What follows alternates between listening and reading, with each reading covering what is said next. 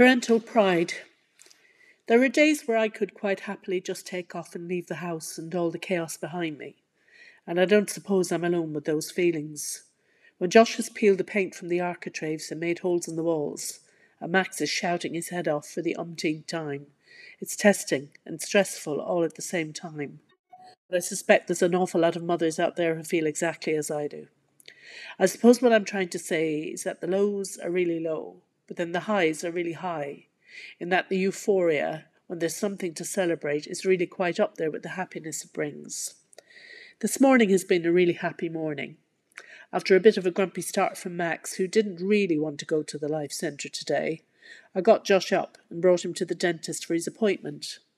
As we pulled up outside, we had to wait in the car because the dentist wants to ensure we are COVID safe before we enter the building. So I went to pick up my phone when I parked up, and as I did that, the phone pinged and it was a message from my daughter. Molly, as I've mentioned before, is atypical and brings untold joy to us. And even if I say so myself, I look at her and I don't feel a failure as a mother, because I think I must have done something right when bringing her up. Anyway, today she got word that she got a distinction in her master's degree, and so she was thrilled and completely overwhelmed all at the same time.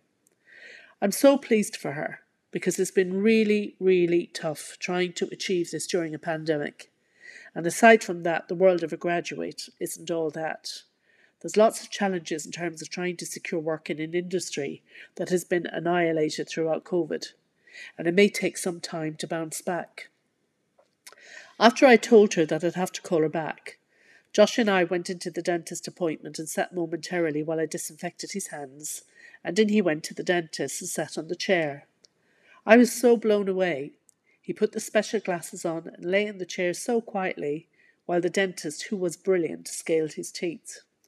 When he sat up, he had the biggest smile on his face, and he high-fived the dentist and the assistant numerous times before walking out the door.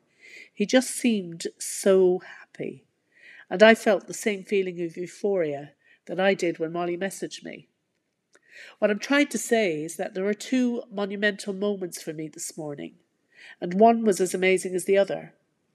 And no matter how simple or how brilliantly highbrow the achievements might be, it's kind of irrelevant, because what's important is that the person in their own right has achieved something that is a very big deal in their lives and can be equally proud of their achievements. As a mum who has quite honestly put her life on hold whilst I bring up my kids, it makes me really happy to see them at moments like this. It's what motherhood is all about. Picking them up when times are hard and celebrating with them when things go well. My kids have taught me an awful lot, and they've made me more patient and more tolerant, and even if I say so myself, a lot less selfish. And now that's really something to smile about.